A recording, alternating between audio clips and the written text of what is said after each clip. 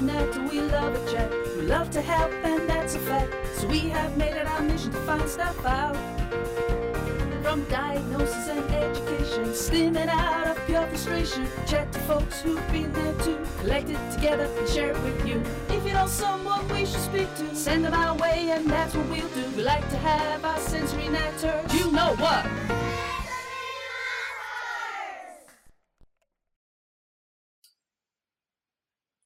Hello everybody, welcome back to Sensory Matters, and today I'm really excited because I have Stella Waterhouse with us today, who we're going to have a chat to. Hi Stella, how are you?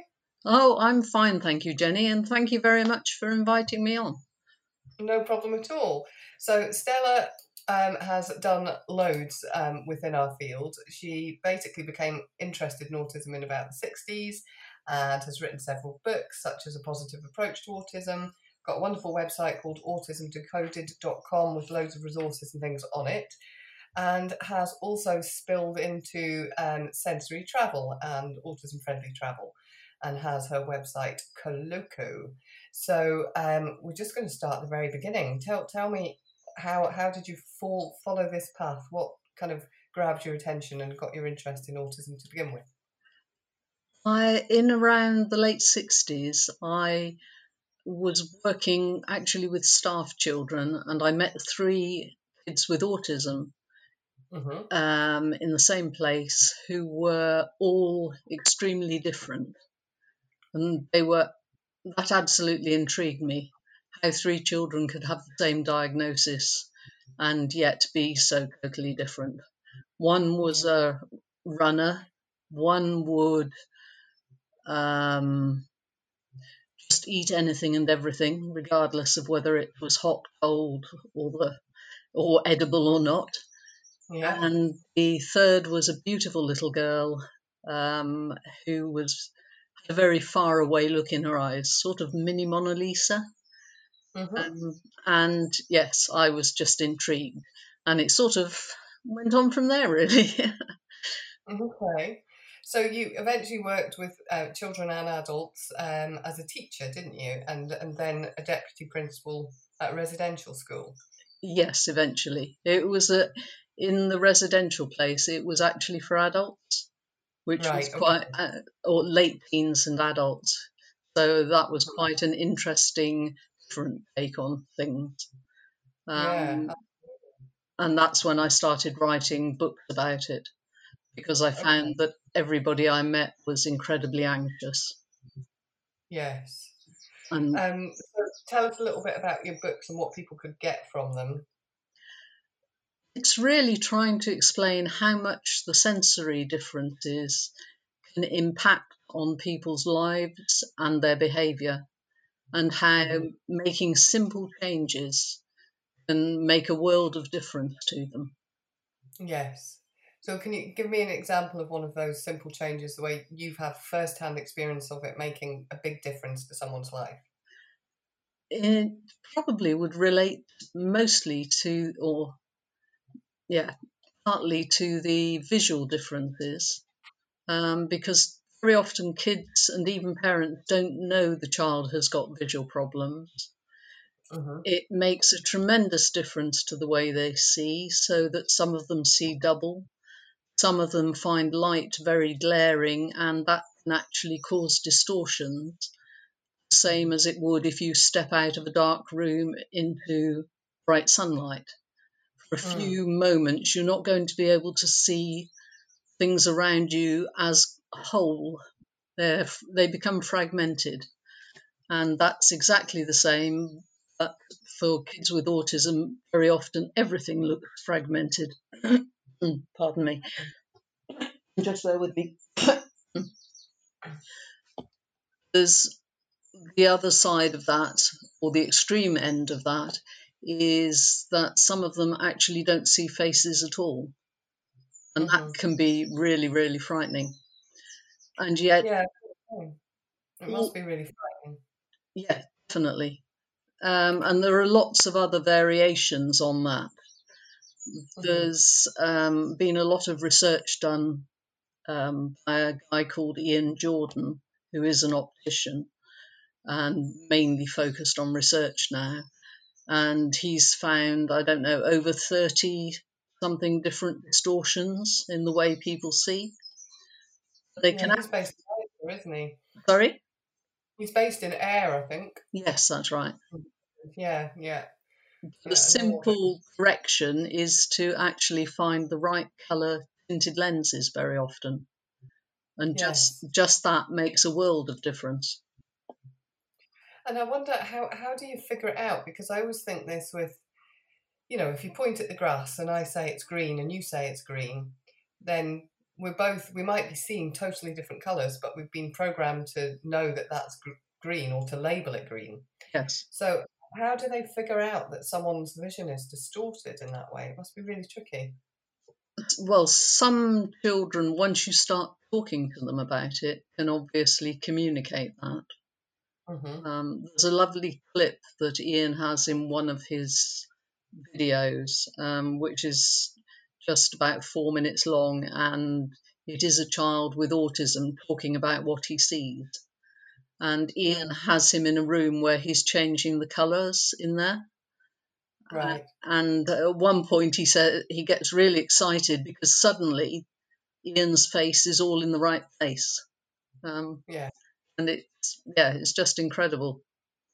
And then given a different light, apparently his nose looks as if it's on his chin. So yeah, amazing. And so just simple coloured lenses can just make such a big difference for these people. Oh, tremendously. Mm-hmm. So how did you go from, you know, being teaching and caring within the autism community to then deciding that travel is an area that you wanted to explore further?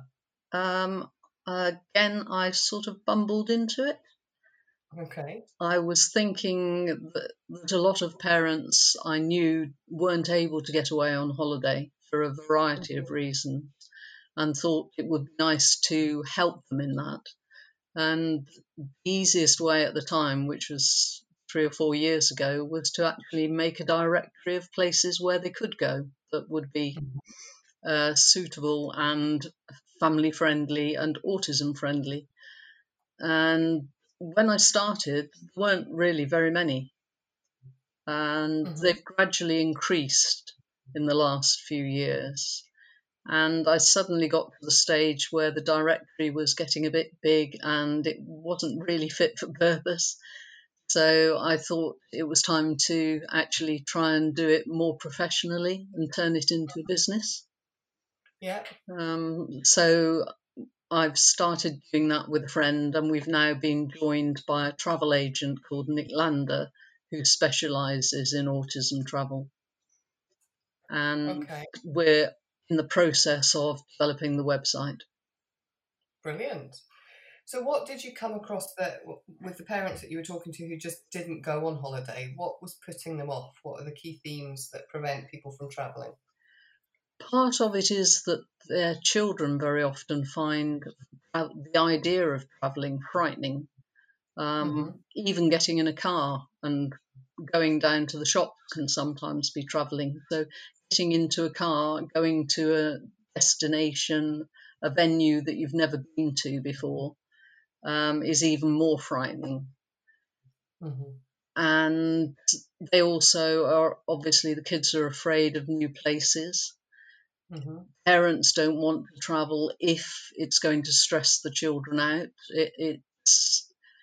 If you can imagine going down a motorway and somebody having a meltdown, simply because the car is going down a motorway, is quite off-putting, to say the least. Yes. So very often parents would just rather stay at home in somewhere safe.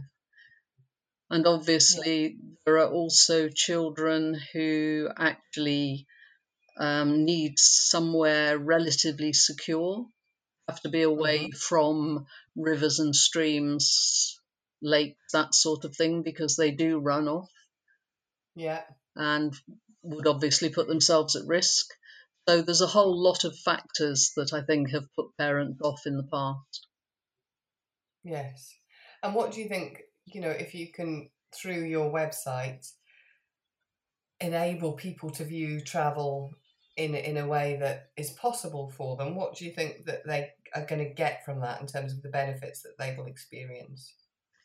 I think travel is always, and holidays are always a major benefit. Just having time to relax a little bit. And very often in the past, parents, even when they've been on holiday, haven't been able to relax. Um, some of them have more than one child on the spectrum or with other difficulties. I know of one family where one child likes things that are very quiet. The other one wants to bounce about and go and have adventures. And that's quite difficult to balance. So it ends with one parent going in one direction and the other taking the other child in a different direction, and they meet up for meals. Yeah. So it's trying to find things that will actually give the children a break, because children need to relax and chill out as well, obviously. And many of them are, when they're not at school, some of them are undergoing therapies and different things that take up an awful lot of their time. So they definitely need a chance to relax and chill out. But also finding venues that will perhaps enable the parents to get a little break. Okay. And that seems to be the way that some of the better places are going now in terms of venues. Okay. And are you seeing a bit of a shift in terms of the travel industry in general and how they set themselves up to be more accessible?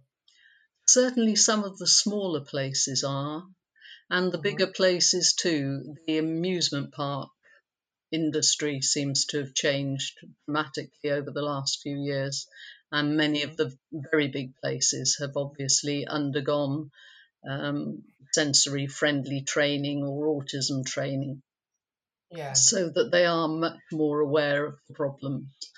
But some of the hotels have done it off their own bat as well, and we're actually approaching hotels and aiming to try and work with them and give them some basic training, which will hopefully filter down as well to their other customers. Yes, yeah, absolutely. That makes sense. And what about the kind of methods of travel? Is that a challenge sometimes? You mentioned the car, but things like flights, trains, buses. Yes, definitely. There's a very good scheme over in the States, which we're hoping we will be able to replicate in some way. And I think some places have already looked at it. It's called Wings for Autism, and it's actually giving children the opportunity to go to an airport and go through the process that they would normally have to undergo when they get to an airport. So you go through check-in and show your passport or whatever, and then you get on the plane, and get a little experience of that, have a few refreshments and get off again. You know what the process is and where everything is throughout the airport and everything is on the plane. And we're hoping to do something very similar. That sounds great, because I guess from what you were saying about the whole idea of change and something new, if you can add an air of familiarity to it and that they know what's coming next and they've experienced that without the pressure of having to do it, then that could really benefit people. Yeah. It makes a lot of sense. And could you see that happening with trains and buses as well? Certainly with trains, I could see it working very well. Starting off probably with Thomas the Tank Engine train. I think that's the way to go, and alongside virtual tours and that sort of thing. That's why the website has a section specifically aimed at kids and teens, so that they can go on there and explore not just holiday destinations, but different venues that they might like to go to. So it's got a particularly at the moment, we've been able to get hold of lots of YouTube videos that are really good in relation to walking the national parks or going to a natural history museum, or just all sorts of things. Yeah. Because since lockdown, lots of businesses have actually created that sort of thing for their business. So, yeah, like online gallery tours and all sorts, aren't there? yes, the zoos and you name it, we've got it, or it's out there somewhere, and I'll find it. So, yeah, brilliant. Sorry. We're going to take a short break, and then we'll come back, and I want to explore a bit more in depth about your website and what you're offering people. Okay. And we'll be back in a minute. So this week you have an amazing opportunity. In fact, it's running for the whole of June 2020. You can get 20% off any of our rainbow products in the shop, and that is in celebration of Pride, which is celebrated throughout the month of June. So 20% off on any rainbow product, and all you have to do is find one you love, whether it be a necklace, a bangle, or a hand fidget, or a hexachew, and enter the code RAINBOW20 to get 20% off. Happy shopping!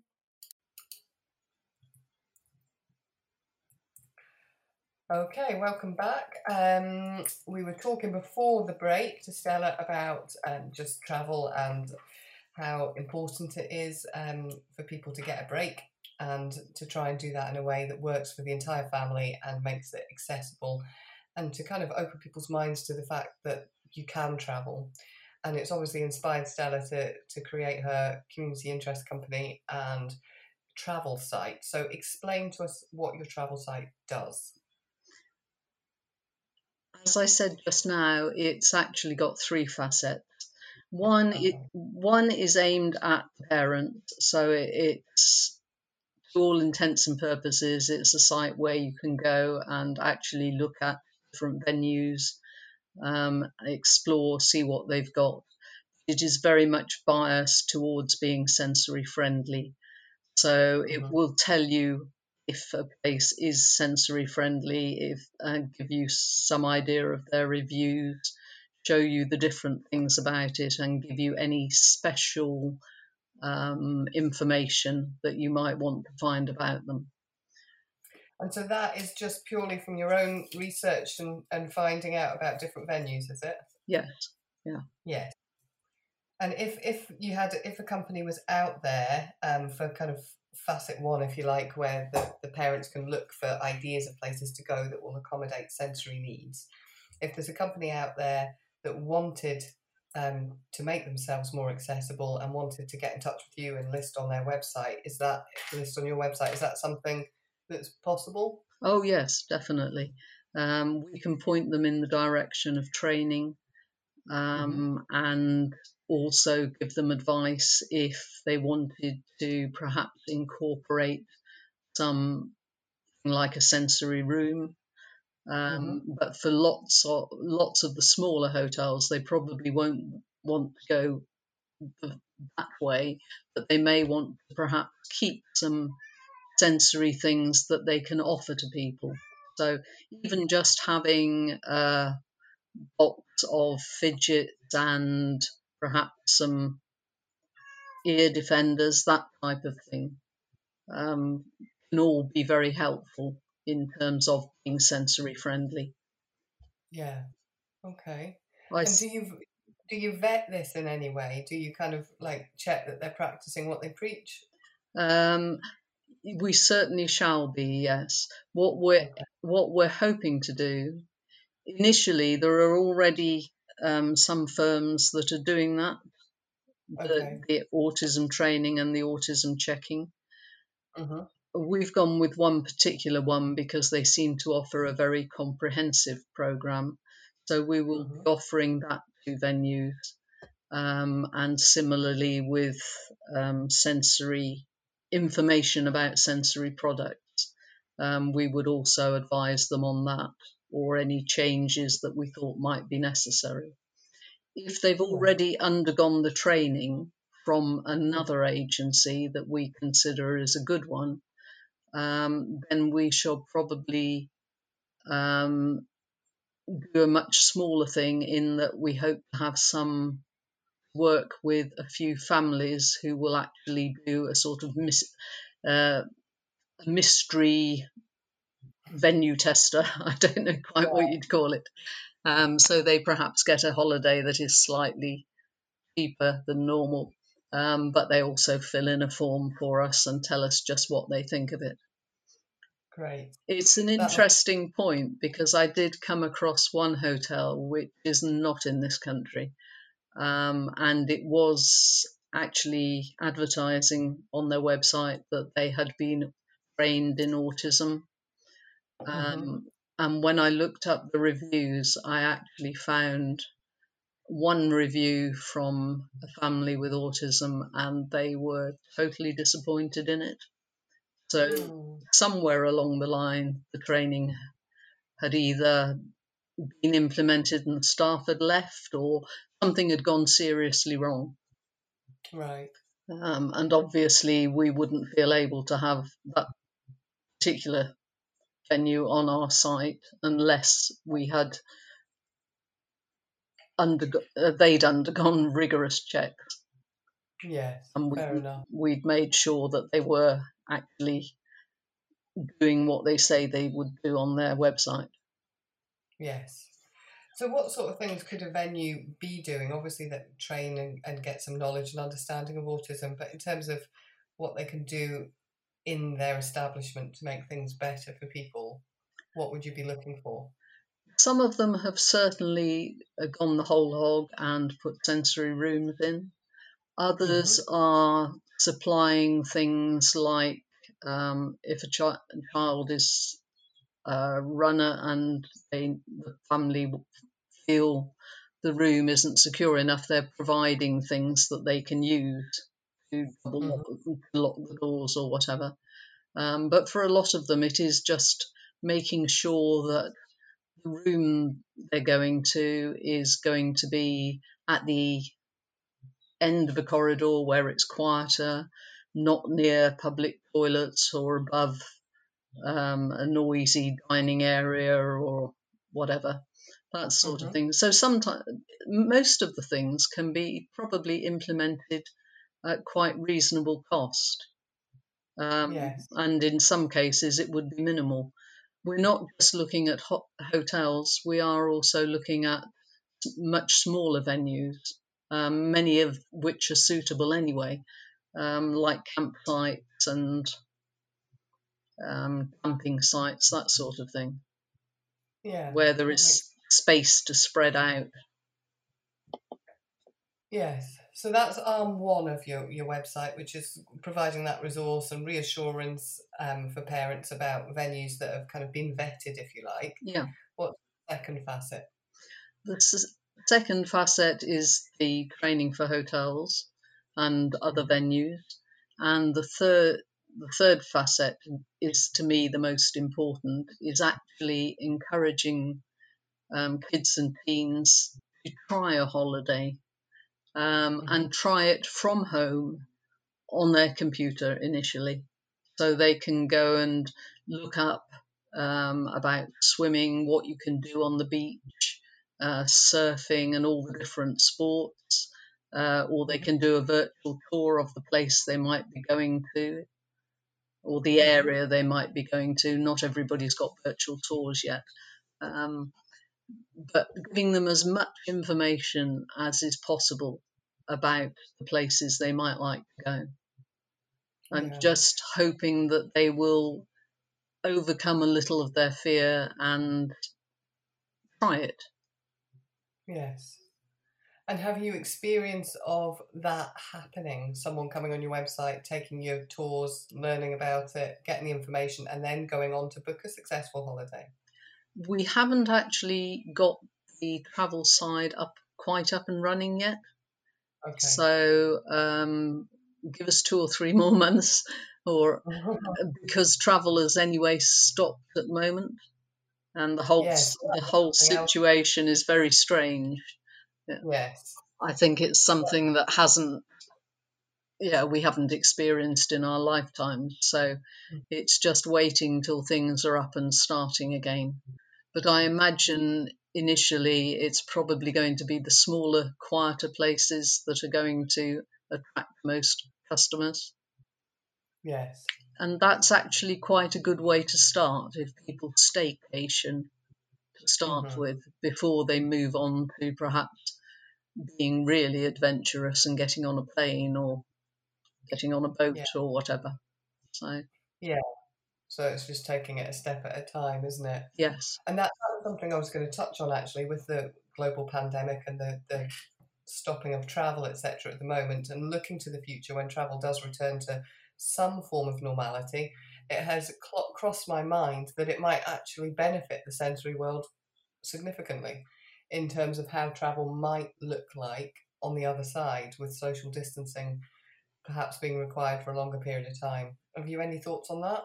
I think that's certainly true, although I think when they have started relaxing the rules in some places, it's some of the general public aren't very good at actually observing the social distancing. So I think it will have to be probably that the venues bring in rules and regulations, which some of them are already in the process of doing anyway. Yeah. But if it ends up that even if you think about a plane and they're talking about maybe leaving the middle seat empty, don't know whether it'll be a forever thing or whether they'll just do it for a period of time. Who knows? But I could see that being a benefit. Definitely. I think travel in general, because if you think about rush hours and going in and out of trains on buses into work, so many more people will probably maintain working from home because they've seen that they can do it.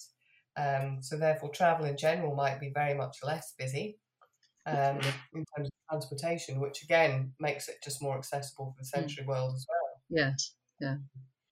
And then when you think about restaurants and venues and reducing the number of people in there and spreading them out is all going to benefit our community. Oh yes, I saw a nice little picture the other day. I think it might have been in Holland or somewhere, and one restaurant had actually got like mini greenhouses outside held about 2 people, and I thought that was actually rather a nice idea. Yeah, there's so many things. Like I've seen one where they're sitting in an outdoor cafe and they've got, swimming noodles, pool noodles on their heads, which are about, and you're not allowed to be closer than the pool noodle. It kind of teaches that staying out of someone's face, doesn't it? Yes. They had like 4 out of their heads, like they're a big octopus on the head. It was funny. Yeah, but the world's certainly going to change, that's for sure. Oh yes. But I think it could be of great benefit and maybe make travel even more accessible to people that have found it a challenge before, because with it being less busy, it may be less daunting. So it might actually, once things restart, be the best time ever to experiment with pushing yourself out there and trying it.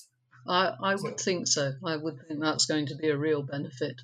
And if we can help ease the transition from home to away and do it initially local to the person, and then gradually they could expand out. And I think once people have confidence that our site will do what it says it does, that'll make a difference too. Yes, absolutely. Well, I think it's wonderful what you're doing, because I think so many services for our community are based on the kind of essential needs.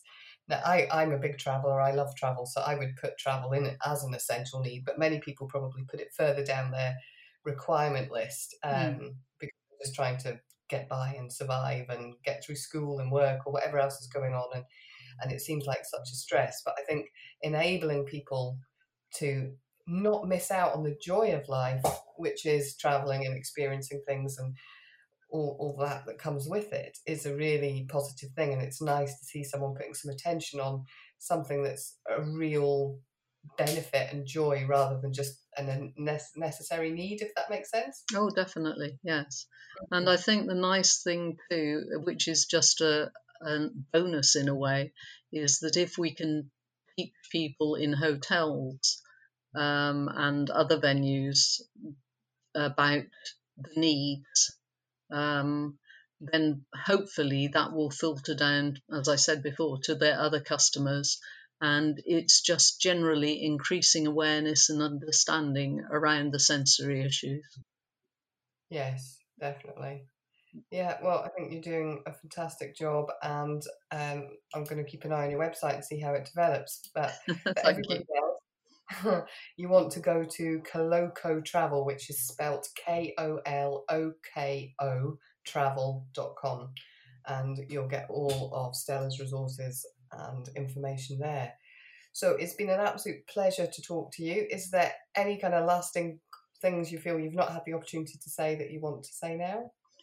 I think I've probably covered most of the things about the website, but we would very much like people to have a look, starting off at the Oasis Cafe, which is aimed at kids and teens, so that we can get some feedback and know if we're actually on the right track. Brilliant. And what's the best way for them to feed back to you? They can just go on our Facebook page. That's probably the best. And say, oh, yes, that was good, or, oh, no, really don't like that. Brilliant. The more the merrier. I'm perfectly happy to have criticism. It just helps me actually change what needs changing. Yeah, fantastic. That's brilliant. Well, thank you very much once again, Stella. That's been really interesting. Thank you very much for having me, Jenny. You're most welcome. Well, that's it for this week, and thank you once again for listening. We really do appreciate it. If you've got time and you can spare 30 seconds, then go and give us a 5-star review on iTunes. It really helps other people find our content, and we know that our content and our episodes are so helpful to our community with lots of hints and tips and interesting interviews. So go and do your kind deed of the day and leave us a 5-star review on iTunes to help others find us. Also, so that you never miss an episode and you get a notification when a new one is available, why not hit subscribe? And that way you'll never miss us. Finally, if you're not already a member of our fantastic Facebook support group, I suggest you go join it. We'd love to see you in there. There's loads of fantastic chat, lots of peer-to-peer support from people in the same boat as you. So go and search on Facebook for the Chewy Gem Sensory Support Group and let us know what you're thinking of our episodes. Speak to you then. Bye.